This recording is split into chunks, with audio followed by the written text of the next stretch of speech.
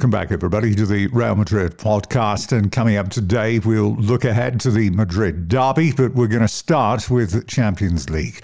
And on a night when Real Madrid needed a performance of character, Zidane's team delivered as they dominated Borussia Monchengladbach right from the start. Now, once again, the man who delivered when it was needed the most was Karim Benzema on a night when he equalled Roberto Carlos' appearance record. He also notched up his 256th and 257th goals for the club. Madrid needed a good start, and they got it on 8 minutes. The Estadio Alfredo Di Stefano, a temporary home, but the moment has come for Real Madrid to reassert their eternal authority. If it goes wrong tonight, the first time in 25 years that they won't have progressed. Here's Benzema, and he's done it again, Karim Benzema. Just 8.5 minutes on the clock.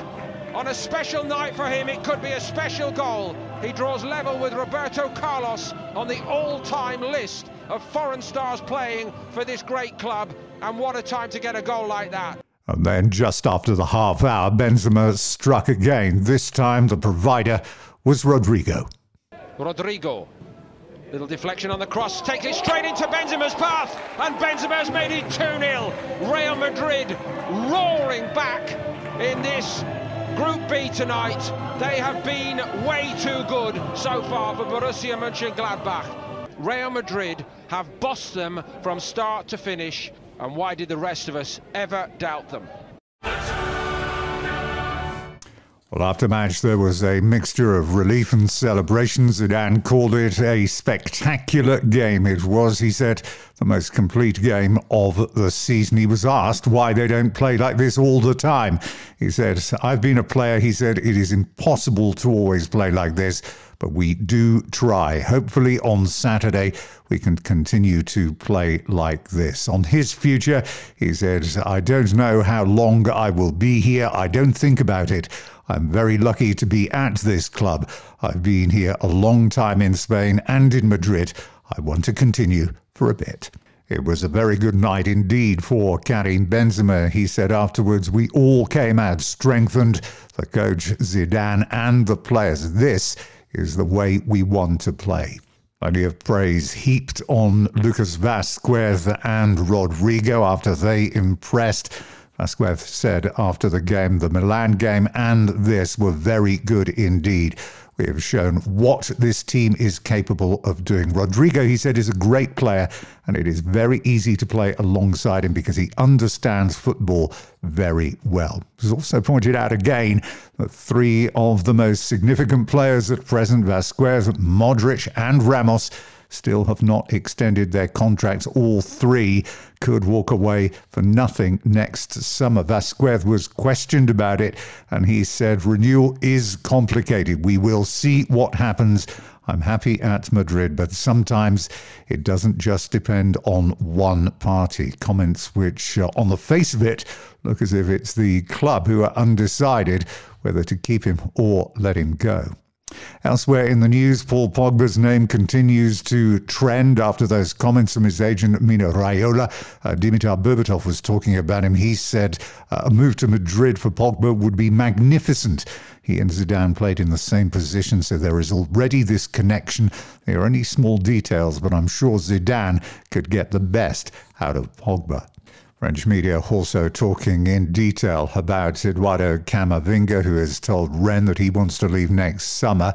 He, remember, has just changed his agent and is now on the books of Gareth Bale's agent, which led some to speculate that any move to Madrid was now likely to be off the agenda. But the relationship between agent and Madrid has improved somewhat over recent months. Madrid have serious competition, though, from PSG, Bayern Munich and Manchester City. Also still being discussed in the media, both in France and indeed in Spain, were the comments made by El Khalifi over at PSG. He said that both Neymar and Mbappe have indicated a desire to stay at PSG and that he expects them to renew. Madrid, remember, have long been expected to be preparing a bid for Mbappe next summer. And if Mbappe does indeed sign, then that will switch attentions to Erling Haaland, of course, who is over at Borussia Dortmund.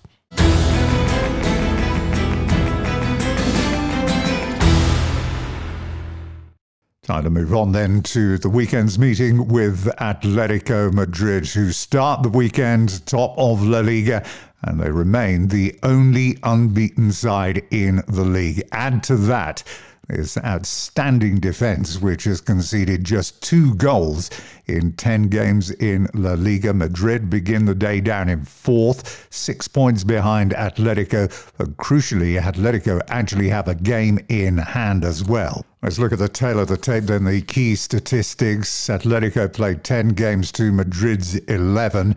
They've scored 21 goals this season to Madrid's 17, 13.3 shots per game. Madrid have got slightly more there at 13.5, but both have exactly the same number of shots on target this season at 4.7. Discipline-wise, Atletico, 26 yellow cards this season to Real Madrid's 20. Neither have had a player sent off yet. Average possession per game of 54.2 for Atletico, 56.6 for Real Madrid. In terms of pass completion, Atletico slightly down on Real Madrid, 84.4 to 87.2. Competition around the field, aerial balls won, 14.8 for Atletico, only 10.9 for Real Madrid. Tackles per game, 14 for Atletico. Surprisingly, Real Madrid getting in more at 14.8.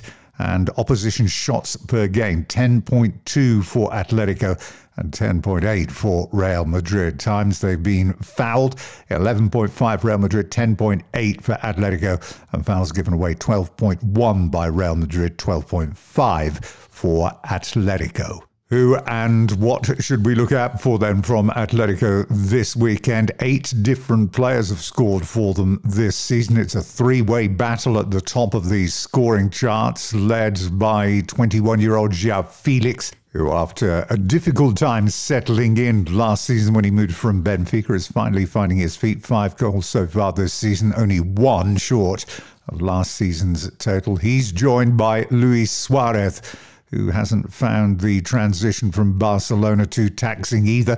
He's on 5 goals in 7 appearances in La Liga this season, and also performing well, former Madrid midfielder Marcos Llorente, and he too is adding goals to impressive midfield performances this season. He is on 4 goals this campaign, which is the highest number for a season in his career so far.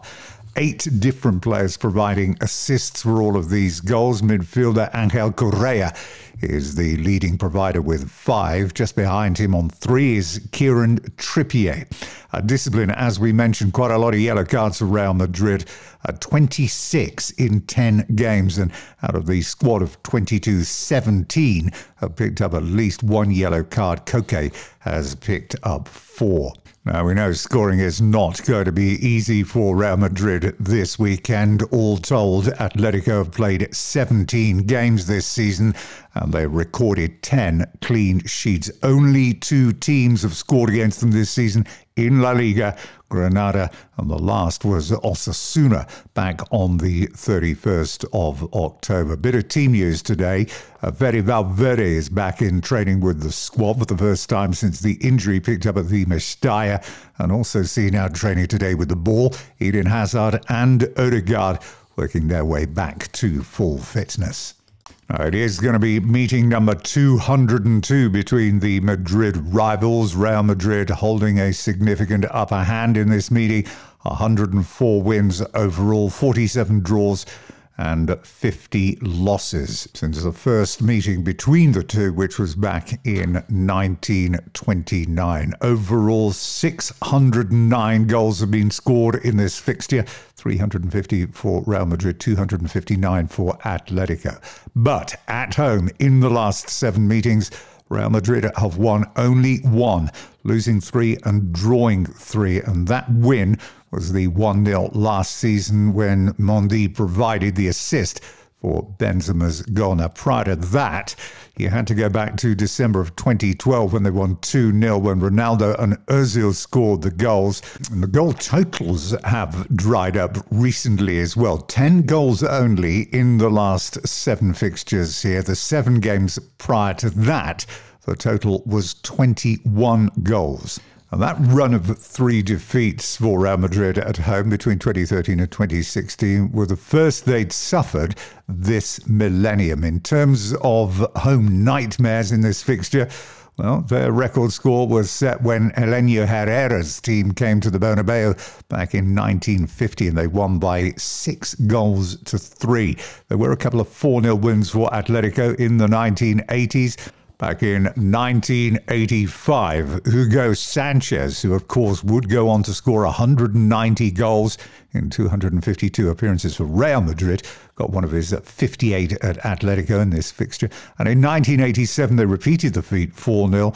Cesar Menotti was in charge for Atletico then. Julio Salinas, Paulo Futre and Ufarte with 2 for Atletico on that day. As for Real Madrid's biggest day of celebration, that was a 5-0 victory back in October of 1983. Di Stefano was in charge. One of the goal scorers that day, something of a legend of Feyenoord and Alkmaar, Johnny Method. Remember him, who also played for Nottingham Forest and Spurs. Overall then, Madrid's home record against Atletico in La Liga, 53 wins, 15 draws, and 15 losses.